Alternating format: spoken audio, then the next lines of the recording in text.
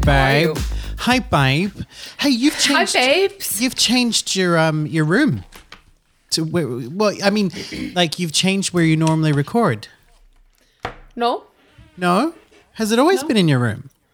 Yes? I thought you were in the living room before. No? Okay, I guess it's just the internet Sometimes connection. I have been. Yeah. You're just seeing me for the first time now. What a sight for sore eyes. I mean, beautiful. Beautiful. You look like you've had your hair done. I did yesterday. I can tell because it's the only time you're ever proud to not have your curls. Yes. It's the only time I have straight hair. Obsessed with curly girl. So the only time, for those listening, the only time Emilia is ever like, oh, look at my hair, it's so straight, is right after she's been to the salon. Salon. To the salon. Salon. The salon. Hey, what's cracking in your neck of the woods? I hear the government couldn't strike a deal with Pfizer. No, well, is someone surprised? If you're gonna do a test on how people drown, you have to put someone underwater. If there are no one that has COVID, how are they gonna see if it changes? Wait, maybe I don't really know the full story. What do you mean? What are they? Pfizer is drowning people? No, No. I'm just... Yeah. But, so the deal was Yeah. that they would vaccinate everyone in the country just really quickly. Okay. And see, like, okay, if we do this to a country, something will happen. Like the herd immunity. Yes. Okay. But Pfizer is not gonna vaccinate a whole country and don't get any results from it. So Pfizer wanted Because- stuff in return from Iceland. Well, we are having vaccines, or like vaccines from them, but Yeah. we're not going to be part of an experiment where they just vaccinate everyone, because they are not going to get anything, because no one has COVID here anymore. There's like one person every other day. Okay, so it's useless for them. Yes, Okay. that's why the deal didn't go through. That's why I'm saying, if you're going to like find out how people drown, you have to put someone underwater. Okay, so to finish that analogy, if you're going to find out how people drown, it's no sense meeting them in the desert. No, yeah. No. All right. Okay. All right. There's only been 2 Icelandic news headlines that I've sort of been following. There's that one, and there's the one about the poor guy from Nigeria. Yes. Oh, that's a terrible story, isn't it? I haven't really followed it. I read like a Facebook status, and I was like, this Yeah. has been a terrible life. So it's like so around this time of year is when the government does their kind of, here's the people who are going to be allowed to keep living in Iceland, or here's who. No, they do this all year round. You can live, you cannot live. It's just some people know someone. So, well, my problem is, this shouldn't take this long. People shouldn't be here. Like, if they're not going to get a permit residence, they shouldn't be kept waiting for endless amount of time. Yeah. That's the biggest problem. I don't like that because someone talked to a person and they put it on Facebook, they get to stay, but the next one that maybe don't know anyone and no one put their case on Facebook, they have to leave. That is I'm like, there's no justice to that. That's a very good point you're making, which is that if this guy does end up getting to stay, this is great because he's led a terrible life. Yes. But it isn't, he's been in goose feet lucky that he knew people who were going to make a fuss about this. But Yes. there are a lot of people in this system in Iceland who've been seeking asylum or whatever, who don't know enough Icelandic people, that no one makes a fuss, and they're the ones that just get deported in the middle of the night.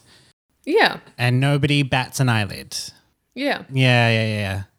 Okay. And I'm like, the problem is, like, why? And the other day there was like a family with 2 girls. They were 6 or 7 or something.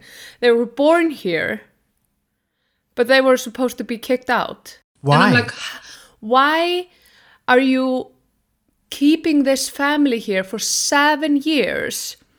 They have children. The children just become Icelandic children. And then you're gonna kick them out? Like, why do they have to stay longer than 3 months? Yeah, why? Because it gives them a sense of false hope as well. Yes. Like once you've been somewhere longer than 3 months, that's long enough to have started to make a life. Yeah. That's long enough to have started to put seeds down, to start looking for a career, to get a job, because there's not many people in this world who can survive on their own, let alone with a family, for longer than 3 months without having a job. Yeah. And it's just, yeah, it's terrible.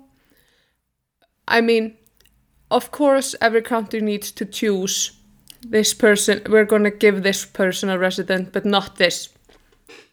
That's just how the world works, sadly. But it's just, yeah, I just get upset that people have to wait so long for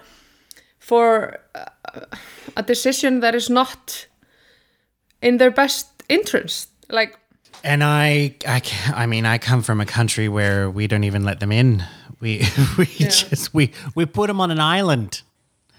That's I think it's not like you can't really say what's worse, but I think the way Australia does it is pretty shocking. Like for asylum seekers, not for people who've come in legally and would like to apply to become citizens or search for permanent residency. But even them, like it's super hard. Like, you know, one of the reasons we're in France instead of Australia. Australia's been closed since COVID started, even though they've got no cases. I'm sorry if you're in Australia and you're listening to this going, yeah, we had cases. It was really scary. In comparison to the rest of the world, in comparison to Europe, in comparison to the United States and so many other places, it was not as scary in Australia. I mean, good for you. You have 3 cases and you shut the whole country down, but, you know, it wasn't the same. But that's one reason. but also, I'm always like, when the news about Australia, I'm like, was it really that few cases? Oh, so you think they're lying? I don't know. I just think it's really weird that then all of a sudden, out of nowhere, no one has any cases, and then like, boom, we're closing down Melbourne because we have so many cases now. Yeah. Well, I'm not saying they're lying. I'm just saying they're not testing people. it's unusual, yeah. And the first thing I want to say is there's a little part of me that's proud that you just knew all that. I follow you. Yeah, but it's Also. like it's in a lot of ways, even though Australia is a big country, right? It's a huge landmass. Population-wise, it's not actually that big. It's quite a small population. Yes. So I guess for me, it's a little bit like you must feel when people know stuff about what's going on in Iceland. Like when foreigners are like, oh yeah, but I was seeing in the news of this and this and this, and you must go, you know about my country? Because often, like for me, people are like, oh, you're from Australia, and they just talk about Sydney and neighbours, and that's it. But you actually, I agree with you. That whole thing was a bit weird. There were no cases. Everything was good, and they were locked. That was because they locked the borders. And then suddenly, overnight, like in 24 hours, in one block of apartments, there were 400 cases. Yeah, and I'm like, oh. That doesn't make sense. No, it doesn't make sense. And no one came into the country like then it was here before. Yeah, I was saying exactly the same thing. But to get back to what I was saying before, like the other reason we're in France and not Australia is that it's just impossible to move there for anyone who's ever been like, oh, you know, what would it take to move to Australia? I'm an Australian citizen. And even if I married Nathan, even if we were married, one, I found this out recently, our marriage would not be recognized in Australia. And not because we're gay. Just in order for Australia to recognize your marriage, you have to get married in Australia. Oh, it's so stupid. I know. But if I get married to Aaron in Iceland and then go to Australia, they're like, oh, here comes a single woman. Oh, no, but that, no. So they understand that. But in the eyes of citizenship. Oh, yes. So when it comes to an Australian being they're married. Not like Nathan with friends. If it didn't happen in France. It didn't, yeah. Well, actually, in some ways they are, because for Australia to have somewhere written down that I'm married to someone, yeah, I have to get married to him in Australia. Okay. So the next time when the country finally opens and we can go back, we actually will probably have to get married there, so that it's done, so that it's registered. Okay. Because the whole process of moving to Australia, even for, like you would say, I mean, for here in France, right? Yeah. I'm here at the moment on like a British passport because I have a British passport, but Brexit happened. Yeah. And because I'm the partner or spouse of a French citizen, I'm entitled to permanent residency for 10 years. Yeah. And the main thing is that they assume that in that time frame, you will probably become a citizen, because it's like 4 or 5 years, and then you can get a French passport, and then you're a citizen, you can vote. And but in Australia, it's not that way. If we're married, once we enter Australia, they're like, you're an Australian citizen. He's no one. I don't recognize him. He's not born here. I've never seen him before. And the process, even if you're married to someone, is the same for you're going through the same process that couples who aren't married are going through. You have to apply. It takes a minimum 1.5 years for them to make a decision. And you have to pay like crazy amount of money, right? Yeah, like we added it up initially up front to just submit it, and then maybe get no. You're looking at a minimum of no just to be able to start the process, you're looking at a minimum of like 1 million kroner. So it's like 750,000 Australian dollars to like 10,000 Australian dollars, and so you just have to pay that upfront to start your application. It takes 1.5 years. Throughout that time period, you've got to do stuff like you have to get a chest x-ray to prove that they don't have tuberculosis. You have to get all these blood tests done. You have to get medical histories. If stuff is in another language, you have to pay for it to be officially translated into English so that the Australian government can, process it and all that kind of stuff. Every single time you get something official done in Australia, it costs you money. I'm tired of listening to exactly. So in the end, you pay like 2 million kroner after 18 months, and they might say no. And they notify you. This is why we've been doing stuff like this. Like we have a joint bank account. We had one in Iceland. We make sure that both our names are on things, because if we ever decide we want to move to Australia, they will look at that. They'll be like, so have you shared bills and expenses? You could have been together for 20 years. And have paperwork to show that, and you still have to pay that amount of money and wait that amount of time, because that's how long it takes, allegedly. That's crazy. Yeah. So anyway, but that's why we're in France. And it's much closer to me. It is. It's much closer. And when COVID is over, it's good. It's going to be so good to be on the continent, because then I can, go do a little bit of stand up here and there. Come back, feel like I'm actually contributing to society in some way. But yeah, they're the two news stories I've been following this week. That and the latest on Armie Hammer. Ooh, what is it? Okay, so apparently last summer, because of lockdown, he didn't have any acting gigs, and he was in the middle of a divorce. Yes. And so he went and helped a friend of his work construction on a hotel. Okay. In the desert. And recently, they found Recently, they found the bodies of multiple women, like burned remains of multiple women, not far from where he was working on that work site. And the official police have said, we are not looking at Armie Hammer as a person of interest. But it's an interesting coincidence. So he is basically doing what Marilyn Manson is fantasizing and abusing his girlfriend and wishing he was doing to him. Oh, yeah, that happened as well, right? Yes, that's the celebrity story I've been following. Okay, so before we get into Marilyn Manson, let me just finish up Armie Hammer, because we also have one of our listeners. Remember how we had all the talk about how is cannibalism a fetish? Yes. Well, we have a teaching moment right now, because one of our listeners has explained it.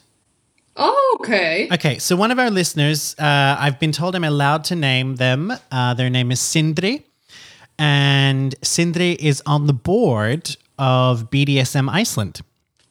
Okay. And so the message went out like this. Hope you're doing well in Paris. Was listening to the new Salad episode, and I wanted to give some insight on cannibalism fetishes, since I'm on the board for BDSM Iceland. Fetishes have many different definitions. I would say cannibalism falls under it. However, others would say it's a kink. Cannibalism and its sibling, vorophilia, more like borophil. Sorry, I'm just quoting Adam Sandler film.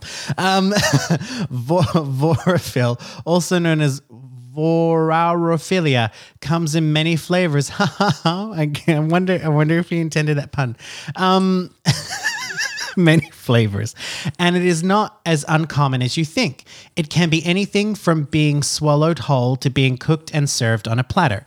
What all the different types have in common, though, is that they're almost always just fantasies and not something you would actually do in real life. Of course, there have been cases of it happening, but these are incredibly rare and are only so well known because they're so extreme, like the German guys we were talking about. Yes. There's a lot of fetishes that seem weird because they are meant to be only fantasies. This makes sense. Yes. And then it goes on to say what Armie Hammer was doing was probably the equivalent of dirty talk to him. The problem is not that he has the fetish.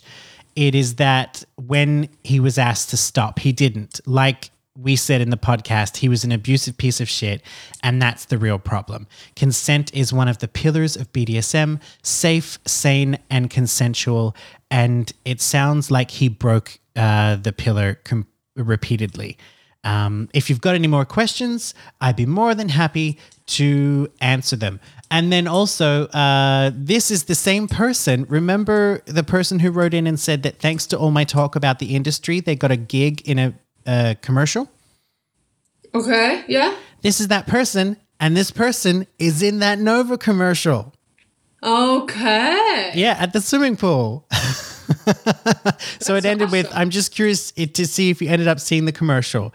So, and also to say, because I said, I won't name you, and I was told it's completely fine to be named.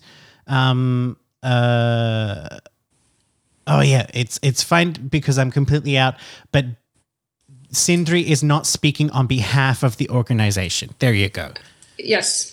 So that is the roundup on Armie Hammer. Let's move on to Marilyn Manson. What's going on? Because I haven't read everything. I just know that Evan Rachel Wood mentioned that he was an abuser.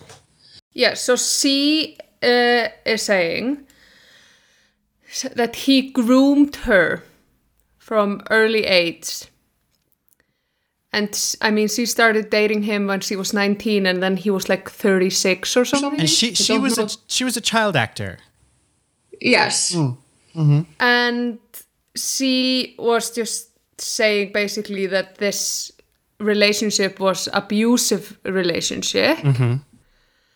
And yeah, and the main thing is, or not the main thing, but the story is he groomed her, and so she kind of went into this relationship really young, didn't know any different, basically. And then all of these women are like, yes, I was in a relationship with him for a short period of time, and it was really abusive, and he always said it was just his fantasies, his fetish. But like Sindri was saying, if you're breaking the rule of consent and safe words and yeah, then it's not BDSM, or like he's basically just abusing these women. What were the fantasies that he put them through? Torture, and he was saying like this, some porn actress recently said that he was always telling her that he had a fantasy about burning her alive.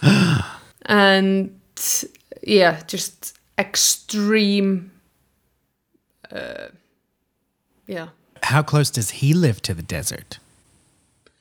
That's my question. Oh, this is... And you know, this made me start thinking, this Armie Hammer and this Marilyn Manson stuff, because I've also been watching on Netflix, I've been watching The Ripper. Okay. The one about the Yorkshire Ripper. Okay, yes. Which is anyone listening who's like, oh, I mean, the murders, it's terrible. But that documentary is a great journalism piece on how the police done fucked it up for almost 10 years. And I've been watching the Night Stalker as well. And I've been chatting with, and then I started watching another one about a British serial killer, Des, who is this Scottish guy who like killed 15 guys and kept them under his floorboards and stuff. with a deodorant. Well, he sprayed deodorant and stuff, yeah, and air freshener, yeah. Yeah, and under his floorboard were like a lot of bodies and a lot of deodorant. And but after a while, he pulled them out from under the floorboards, put them in a carpet, and then burned it in the backyard, and put a tire on. And he just, when the police caught him, oh my! I've been watching this show, and it's got the guy from Doctor Who, David Tennant, and he's playing the guy, and it's brilliant. Like the police walk into the apartment, and they say, like the smell hits them straight away, and they go, "Where's the body?" And he just says to them, "In the cupboard." Like, oh. Yeah, and he's just so honest about all of it because, I mean, I haven't got too far, but I think he wanted to be caught. But so I've been watching all of that, and then this Armie Hammer and this Marilyn Manson stuff. And then I was chatting with our friends Kimmy and Love, and was talking about this and going, has there ever been a celebrity? Because there's been many serial killers who became celebrities in their own right. I hate saying that, but has there ever been a celebrity who it was discovered they were a serial killer? And I looked it up, and I couldn't find. There's many celebrities who've killed people, but there's never been, to my knowledge, a celebrity who fit the brief of a serial killer. Okay. So if you know, I mean, this is complete speculation. It's all alleged. I'm making shit up as I go here. But if we were to find out suddenly that Armie Hammer didn't just have this thing and wasn't just an asshole, that he'd actually killed people in the past, which when you look at his family history, you remember, they're the people who invented the hammer. But I mean, have you heard about his family? No, but you talked about it briefly. Yeah, his aunt wrote a book called Surviving My Birthright, because Armie Hammer's grandfather was the billionaire founder of Hammer Industries. So they do make a lot of industrial products. Yeah. And if you see Hammer, it's a part of Hammer Industries. And the shit that went down at that mansion that he was a drug addict and alcoholic and abusive, and people died and people were, it was that kind of, it was, a fun time. But if we were to find out that Armie Hammer was a serial killer and I'm saying if, not that any people who would legally hate me for saying that are listening to this podcast. But if we were to suddenly find out that, or maybe we change his name, if we found out that a celebrity called Leggy Chisel or Shoulder Mallet, if we were to find out that a celebrity was, it would be I think, to my knowledge, it would be the first time in history that a celebrity has been discovered to be a serial killer. That's crazy. And I think it's because they're under such constant scrutiny, they would never have time to do it. Yeah. Talking about murderers that become celebrities. I saw a Twitter thread the other day about Ted Bundy. Mm-hmm. Can I read it? Is it gonna be too long? Yeah. Just give me one moment. Give me 1 second. Yes, go. Wait, I'm finding it. But it was very eye-opening. Okay. Because it's always about, Ted Bundy has gotten this reputation, like he was so smart, he was so cute. But, this is great radio. He also had a record number of marriage proposals. Yes. While he was wasn't he on death row? Yes. Yeah, while he was on death row, he had so many people wanting to marry him. I know, it's crazy. I'm trying to find it. Why can't I? Sometimes things get so out there. And then when you try to find it, it's like... It disappears, no. yeah. They were just basically saying that, that Ted Bundy has been idolized. Yep. He was so smart. The judge said to him while he gave him his sentence, this is so sad. It's a sad day. I would love to watch you practice in front of me. We are basically ruining your life. What?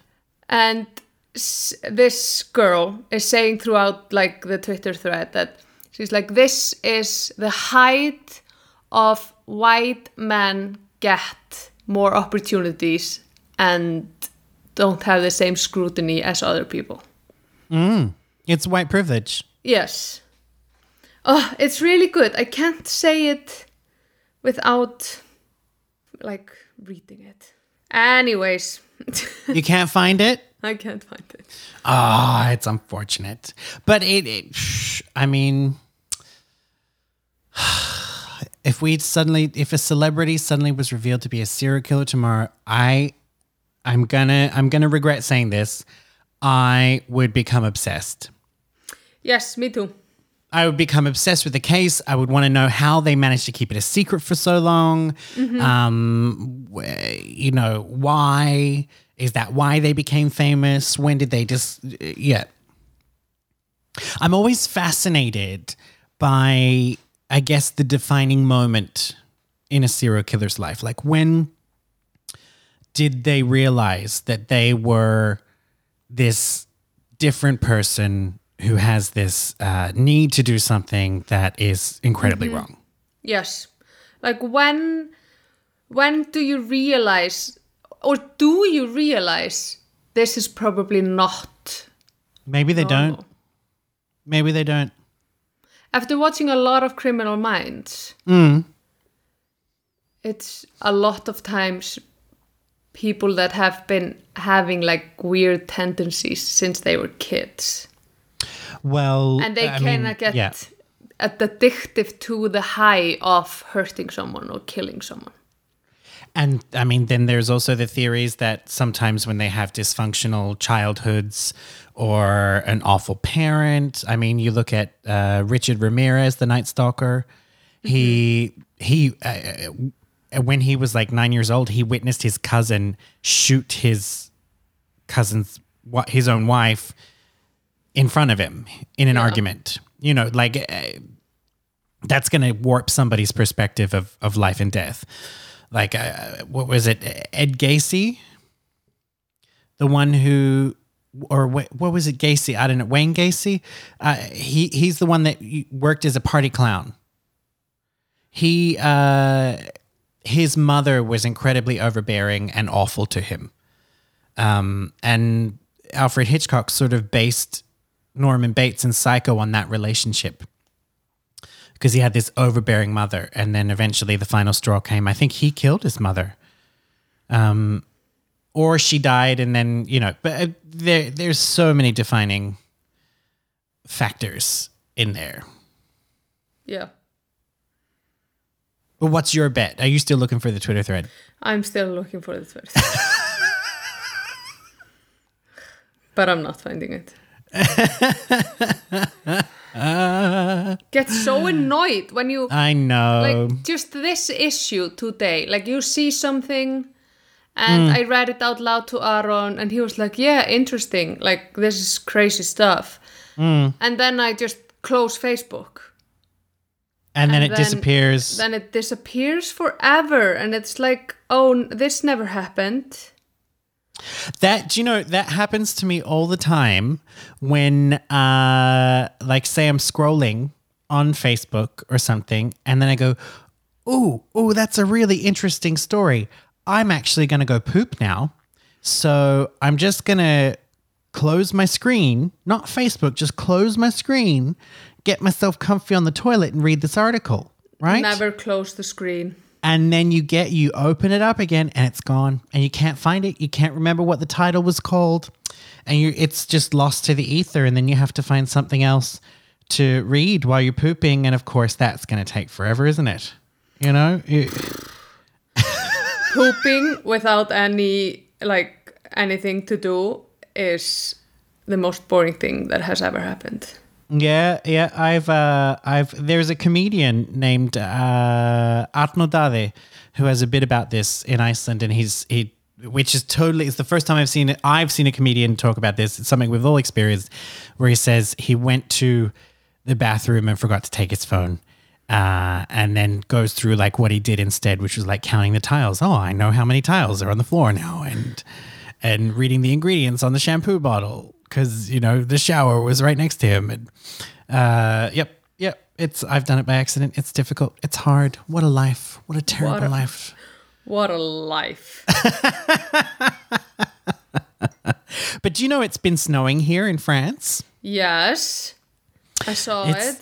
It's been snowing. I went for a run today in the snow. Now, I lived in Iceland for 5 years, and I never once went for a run in the snow in Iceland because I was like, are you kidding me? Fuck off. I'm not doing that. But that also, the snow in Iceland, once it gets snowy, you can't go for a run unless you have like football shoes on. You're just gonna break an ankle. Like, there's permafrost. It's too slippery. It's never gonna work.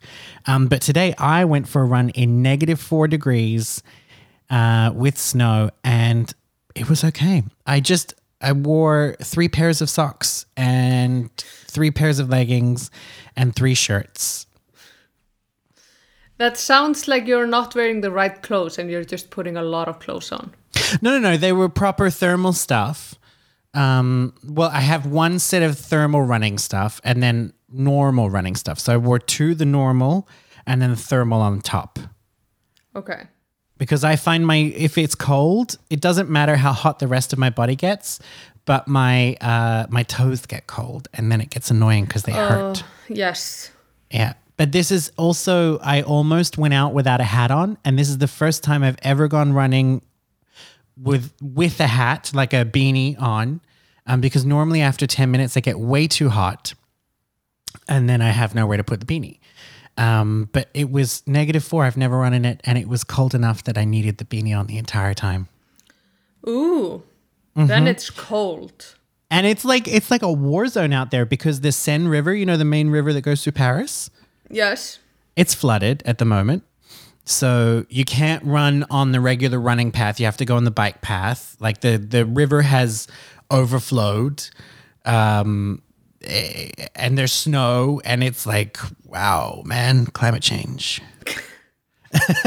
Wow, man.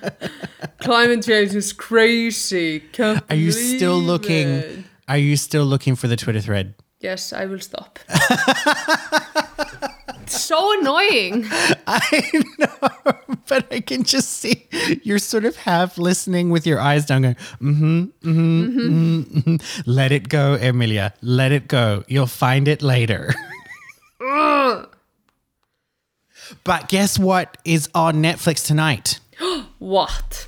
I don't know if you've seen the trailers for it, but remember when you and I worked at the same place and we would often talk about like weird mysteries and stuff? You know, yeah. Do you know about the mystery of Elisa Lam and the Cecil Hotel in LA? No.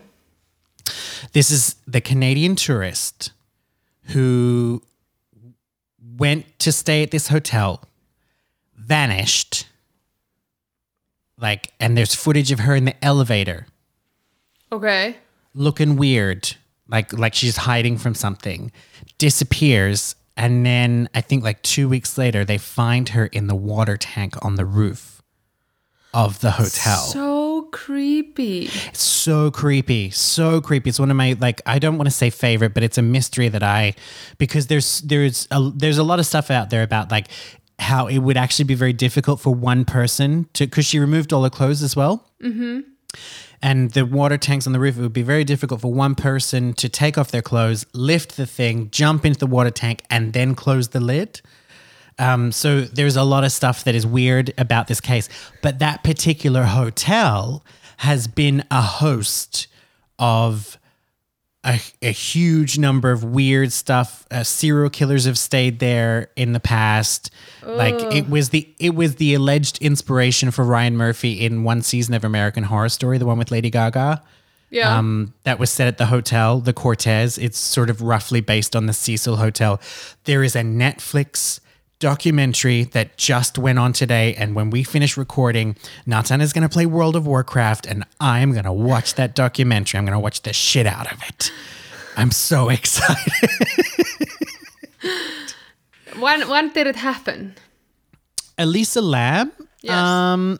I think. I can just look it up here for you.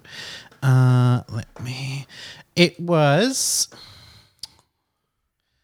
Elisa Lam Elisa Lam disappearance. Yeah, Elisa Lam. Here we go. So, it happened in 2013. Okay. It was very recent. So, she was a Canadian student at the University of British Columbia, and they found her in the water tank on top of the Cecil Hotel in downtown Los Angeles, at which she had been staying before her death. Her disappearance had been widely reported, and a lot of people didn't really know what was going on. But the interesting thing was that there was footage of her on the day of her disappearance, taken by an elevator security camera in the hotel. In the footage, she's seen exiting and re-entering the elevator, talking and gesturing in the hallway outside, and sometimes seeming to hide inside the elevator, which itself appears to be malfunctioning. And the video went viral on the internet, many viewers reporting that they found it unsettling, and explanations range from claims of paranormal involvement to bipolar disorder, which she did have, and she took medication for. But the circumstances of her death have never really been solved. So she was naked. Most of her clothes and personal effects were floating in the water near her. It took the Los Angeles County Coroner's Office 4 months to release the autopsy report, which reports no evidence of physical trauma and states that the manner of death was accidental. But it's also... No way. Yep. But the reason they decided to look in the water tank, and this is the real kicker, is that... at one point, the guests of the hotel complained that the water was looking a weird color and smelling funny. That's so terrible. Yep. Yeah. So that, I think it's called Disappearance at the Cecil Hotel. But apparently, I've seen the trailer and there's this moment where one of the former managers is like, the real question in that hotel is there a room that someone hasn't died in? So I think they're not just talking about her. They're talking about the history of that hotel. Like, it is known as a hotspot for weird shit that has gone down in history. Why not closing the hotel down? But I think I'm going to take a stab in the dark. I think in recent years, it's probably seen a resurgence in popularity, and it probably makes people a lot of money because it's kind of like like people would go stay in a haunted house, or people go on ghost tours. Like, ooh, it's interesting. You couldn't pay me enough to stay in that fucking hotel. Ugh. Jesus Christ. No, thank you. Not I want to watch documentaries about it. I don't want to experience it myself. Exactly. And I mean, I saw, so there's 2 podcasts that I listen to quite a lot. Mordkastið and Illverk about murderer. But they are both in Icelandic. And the Facebook groups are pretty active, talking about just interesting stuff related to murder. And one posted the other day that she saw on Facebook that someone was getting, because Ted Bundy was like, they knew it was him that killed all of these women because he had like he had a broken tooth, like his bite marks were really specific. Oh, that's terrible. And she tattooed the bite mark on her. Like, are you crazy? What's wrong with you? See, and it's people like that ruin it for everyone. They ruin it for the rest of us because the thing is, I don't enjoy the murder. No. I think it's terrible. I think it's awful, and I think it's a terrible thing. And when I watch something like this, it saddens me because I find it hard to take away the fact that these victims are people and they had lives and they had families, and you would never want this to happen. And I don't look at the serial killers and go, oh my God, that's so cool. My favorite killer is this one. My favorite killer. I don't understand that. No. I am interested in this kind of stuff because it's the psychology that interests me. And it's like, especially like I was telling you about this Ripper case in Yorkshire in the 70s and 80s in England. What interests me is how monumentally the police fucked it up. Yes. And that case in particular, so the first victim was like, they found this woman and they're like, okay, so she was a prostitute. And then the next one, she was a prostitute. This guy hates prostitutes. It turned out, I think in the end, after it was like 15 to 18 women had died in the course of 8 or 10 years, 2 of them were prostitutes. And at no point was he killing prostitutes. He was just killing women. Yes. And the whole case was fucked up because they had decided, because the women he had killed initially were single. They were single. They were single moms. They were known within their communities, people who, as someone who would go down to the pub. So they weren't in 70s England good standing in the community. No. Therefore, they're a prostitute.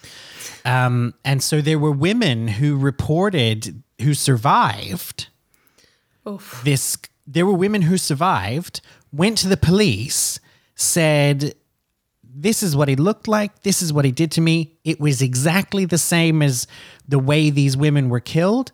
But they're like, but you're not a prostitute, so this can't be the same killer.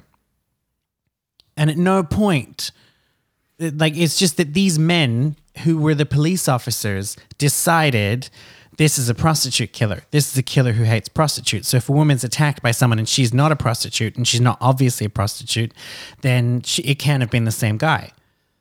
And it, like the documentary itself is interesting because it shows you all these prejudices that the police force had in the 70s and the 80s that they probably still have to get today. There's a brilliant, they go into they have interviews with the first journalist who was talking about it. And she, is talking about how no one was looking at these sorts of things. Like, oh, there was this other woman who was attacked in this similar way. And they're like, oh, but she's not but they monumentally fucked up because they were just sexist. Yeah. But that's Same the kind of with, stuff. Same with the gay village in Toronto. Oh, yeah. Yep. Because nobody Nobody cared about them. Yeah. But I found the Twitter thread. Okay, go. Okay, it's a little bit long, but that's okay. It will be 3 minutes. Okay, so while watching the Ted Bundy tapes on Netflix, I felt disgusted as I listened to the narrative that Bundy was this Machiavellian charmer. Machiavellian. Yes. What does that mean?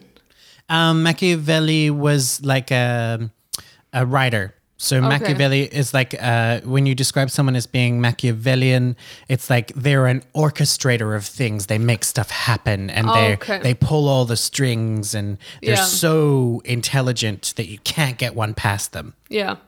Okay, so he was described as that. Charmer who was smarter than everyone around him. The truth is, he wasn't. He was just a determined coward who hated women. Bundy benefited from being a conventionally attractive white man in society that reversed them. Nothing about him was spectacular. He got poor scores on the LSATs and stopped going to class when he was in law school. Also, Bundy didn't lure women in with his charm. He literally tricked them by pretending to have a broken arm and needing help or impersonating a police officer. He snuck up on them at night when no one was around and broke into their homes while they were sleeping and attacked. Bundy didn't evade capture so long because he was some genius. It was the 1970s and authorities did not have the DNA technology we have now. There are also little to no communication between police jurisdiction. Bundy was sloppy and stupid, which is why he was eventually caught. When he was sentenced Bundy to death, the judge said, "It's a tragedy to see such a total waste, I think, of a humanity that I have experienced in this court. You're a bright young man. You would have made a good lawyer. I would have loved to have you practice in front of me."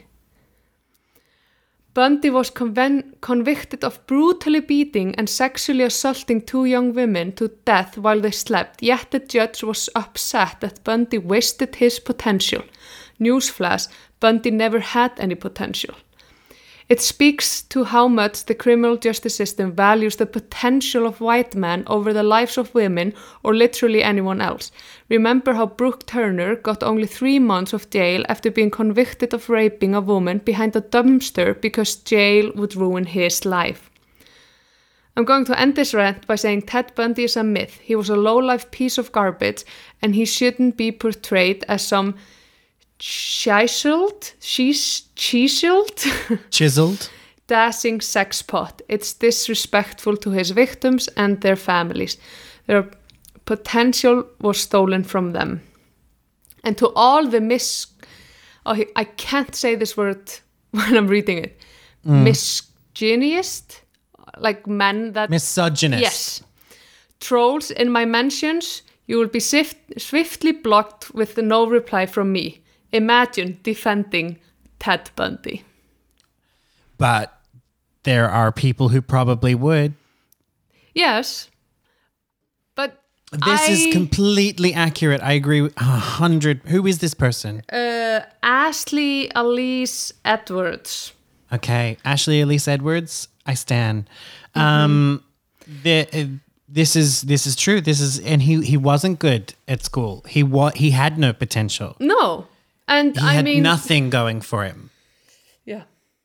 Crazy. And I mean, when I look at pictures of him, he doesn't look that attractive.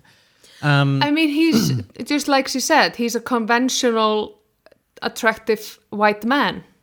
He's just a white guy with a symmetrical face. Yeah. That's it. That's all he is.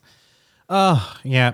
Oh, have you seen Sorry, Promising? people, if you hated listening to me read out loud. No, it was worth it. Have you seen Promising Young Woman yet? No.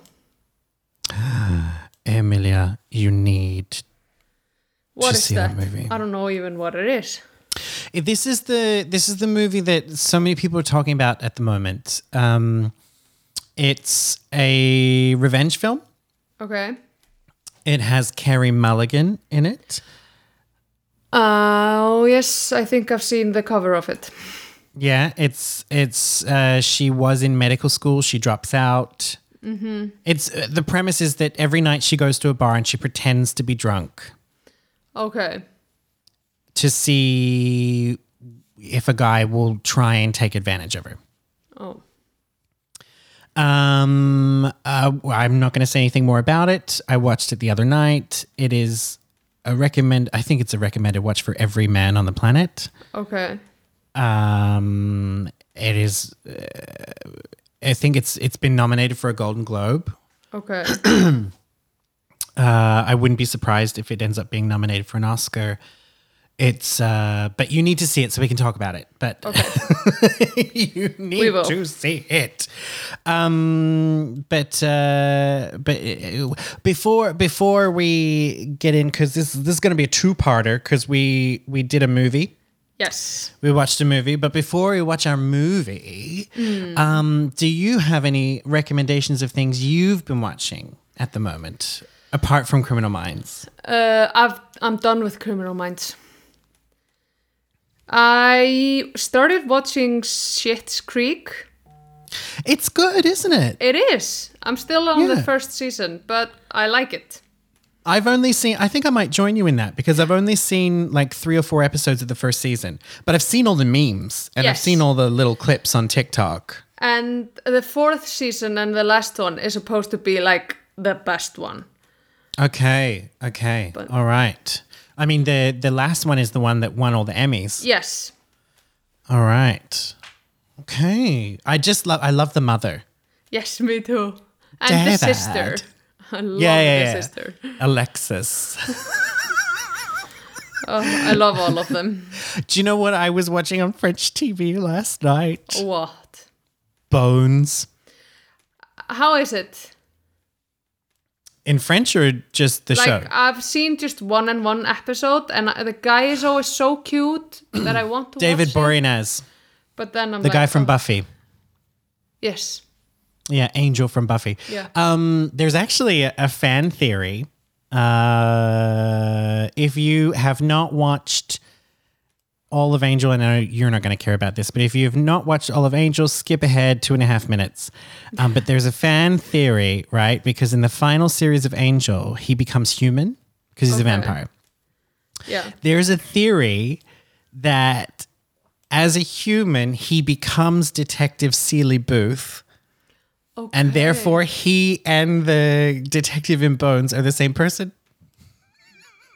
And so the fan theory puts them in the same universe. But anyway, I used to watch loads of it back in my my young Jono housewife days, where I would do all the ironing on a Sunday, and we had cable. And on a Sunday afternoon, they would just play like, boom, 6 episodes of Bones in a row. So it would be the show that I watched when I would do all my ironing. Yes. But I think I've seen maybe the first 5 seasons, and there's Okay. like 14 or so. But I watched it and I realized I miss, because it's been so long since I've watched one of those commercially produced sort of crime shows like Criminal Minds or like. But I think Bones is a little more lighthearted than Criminal Minds. It's still dark. Some episodes in Criminal Minds, I'm like, why am I watching this? Yeah, It's Criminal Minds is a lot darker than terrible. Bones. But Yes. Bones has you know those shows where like you can tell that the character is up to mischief in the office because they're playing mischievous music in the background. Like Yes. that the character Angela who does all the drawings and tries to reconstruct the faces of the people in Bones, the Mexican one. I don't know. No, okay. Well, my ex flatmate in Iceland, Anton, and I would always go. Her catchphrase was "sweetie," because she was just there to throw sass on everybody. But when I was watching this on TV last night, I was just, I miss there. Years ago, I would be like, I'm so sick of these shows and how predictable they are but I don't know, maybe it's because of the pandemic. Maybe it's because I'm living in a country where I don't know how anything works and there's barely anything I can actually watch on TV here. Yeah. There's just something about the comfort that comes from the predictability. Yes. And I think I now understand why so many people are going back and watching series they've already seen from the beginning again. Yeah, because it's just nice. It's also supposed to be really stress releasing or relieving. I read a thing about that as well. Like, it's because you don't have to concentrate on it. You don't have to commit to it. That's why everyone is always watching Friends. Yeah, I can't. I didn't like it when it was on air. So I like Friends. I just can't. But The Nanny, I love The Nanny. The Nanny? You never had The Nanny? No. You don't know The Nanny? No. Is it about the... No. She was working in a bridal shop in Flushing, Queens. You don't know The Nanny? No. Okay, Emilia Gunnarsdóttir. Skål. I am going to find an episode of The Nanny. And I am going to send it to you so that you can watch it, because this is a show of my childhood. Okay. So it's basically like a reworking of The Sound of Music. Okay. But it's a sitcom from the 90s. Fran Drescher, The Nanny, she was Jewish and she talked through her nose. A bit like Janice from Friends, like Chandler, yeah. But way, way funnier. And so she was in the first episode, like, she's working in a bridal shop in Queens, in New York. Okay. And then she gets dumped and she has nowhere to go. So she's going door to door selling makeup. And then she arrives at this Broadway producer's mansion. And he's like, "Oh, you're the new nanny. Come on in." And she just pretends to be the nanny. And so then for the next 10 years, they figure out that she's not a nanny, but she ends up being the nanny of that's the show, The Nanny. She's the nanny. I've never heard of it. Okay. Well, that is a show I could watch again. That and The Golden Girls. I never watched The Golden Girls. I think it's a bit before your time. Yeah. It's an old show. When I lived in Minnesota, I really liked Roseanne. Yes, me too. And it's so sad that she became a massive racist. It is. Because here's the thing, right? That show was also my little brother and I. Anthony, if you're listening, he's not listening. But we would watch Roseanne, and we would watch Roseanne reruns again and again and again, almost as much as we would watch The Simpsons. And it was a funny show. Yes.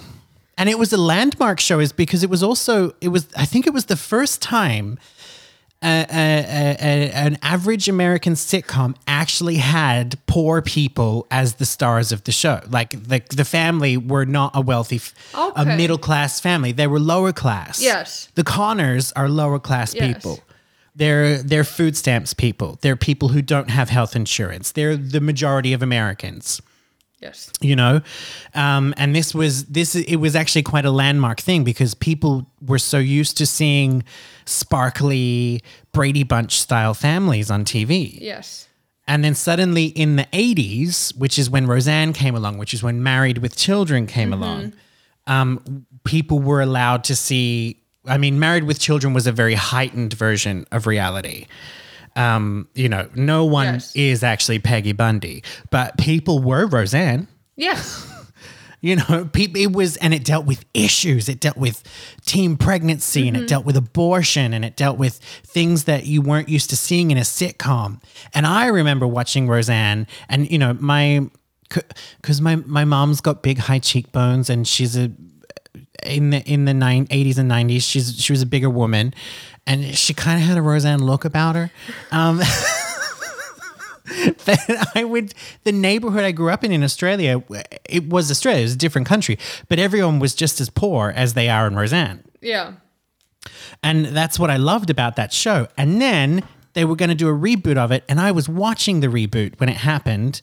Then Roseanne Barr decides that she's a racist and ruins it for everyone, and then they killed her. Yes, I know. I know. I really liked these 80s sitcom shows. Like, I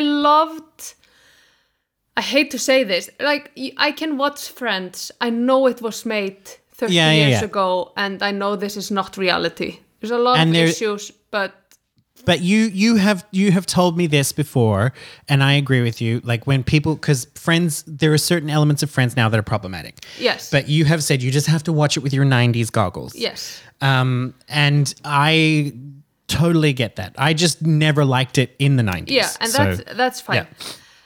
Yeah. But I really liked The Cosby Show when I was watching it. But that's a show I am not going to watch.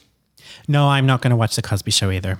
No. That has a lot of different issues.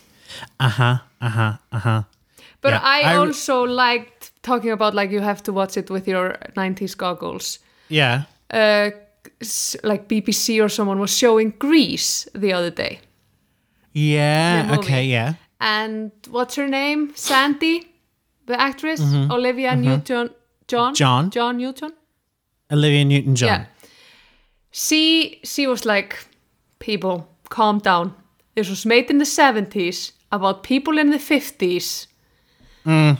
Step down from your high horse and just don't watch it then. Like, calm down. Well, yeah, and it's also, I think it was it a musical on Broadway first? No, but it was a movie. It became after. Okay. Yeah, it was a movie that was set up like a musical. Have you ever seen Grease 2? No, but I've heard, like, I think there's we a fan, need, like, there's a fandom. I believe Kimmy Taylor is a huge Grease 2 fan, and I think maybe in a future episode you and I should watch Grease 2. I would love to. It's Michelle Pfeiffer's big break. Okay. And have you ever seen that show Inside the Actors Studio? No.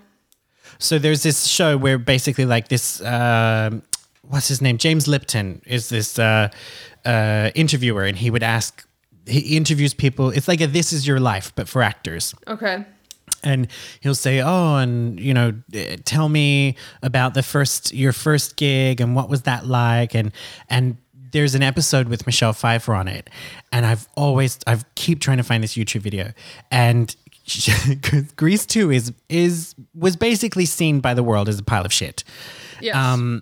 And he says to her, now let's talk about your first movie, Grease 2. And she starts to roll her eyes. And then he says, because we've brought the director in. And it's the quick ball change of a face where she's like, oh. Like, yes. Yes, it was a great experience. I loved it. It was incredible. Yeah, Grease 2. But yes, I love watching a lot of those shows as well. Unfortunately, that's all the time we have this week, but tune in next week where we talk less murder and more reviewing a very specific, wonderful piece of young adult fiction turned into a film that we won't reveal just yet. And then, because I've been to the future and I know what's coming, tune in the week after that to hear a very, very, very special announcement from Emilia. If you don't like waiting, though, you can always check out our Patreon, patreon.com/mysaladpodcast. On there, we have extra special additional content, and every one of our patrons also gets episodes early. So if you don't want to wait for your life to be over, then head over to Patreon. But other than that, until next time, Bye. Everybody wants to be somebody. Everybody wants to be somebody. I'm somebody. Are you somebody? Not everybody can be somebody. Well, I'm somebody and you are nobody. Nobody! You're just a rækjusalad. I'm from Reykjavík, Iceland, the best country in the world, and I'm a hrókagikkur. You lousy backpacker, go back to Germany.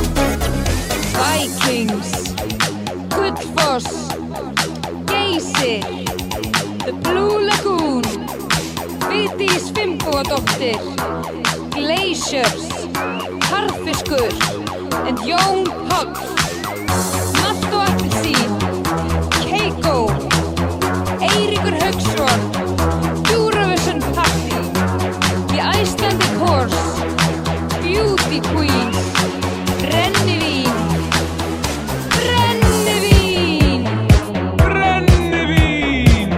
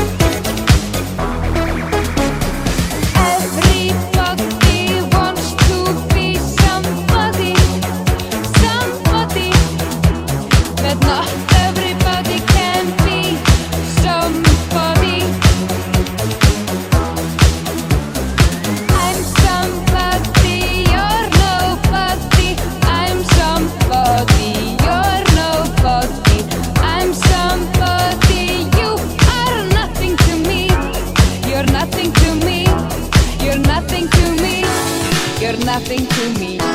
You're nothing to me. You're nothing to me. You're nothing to me.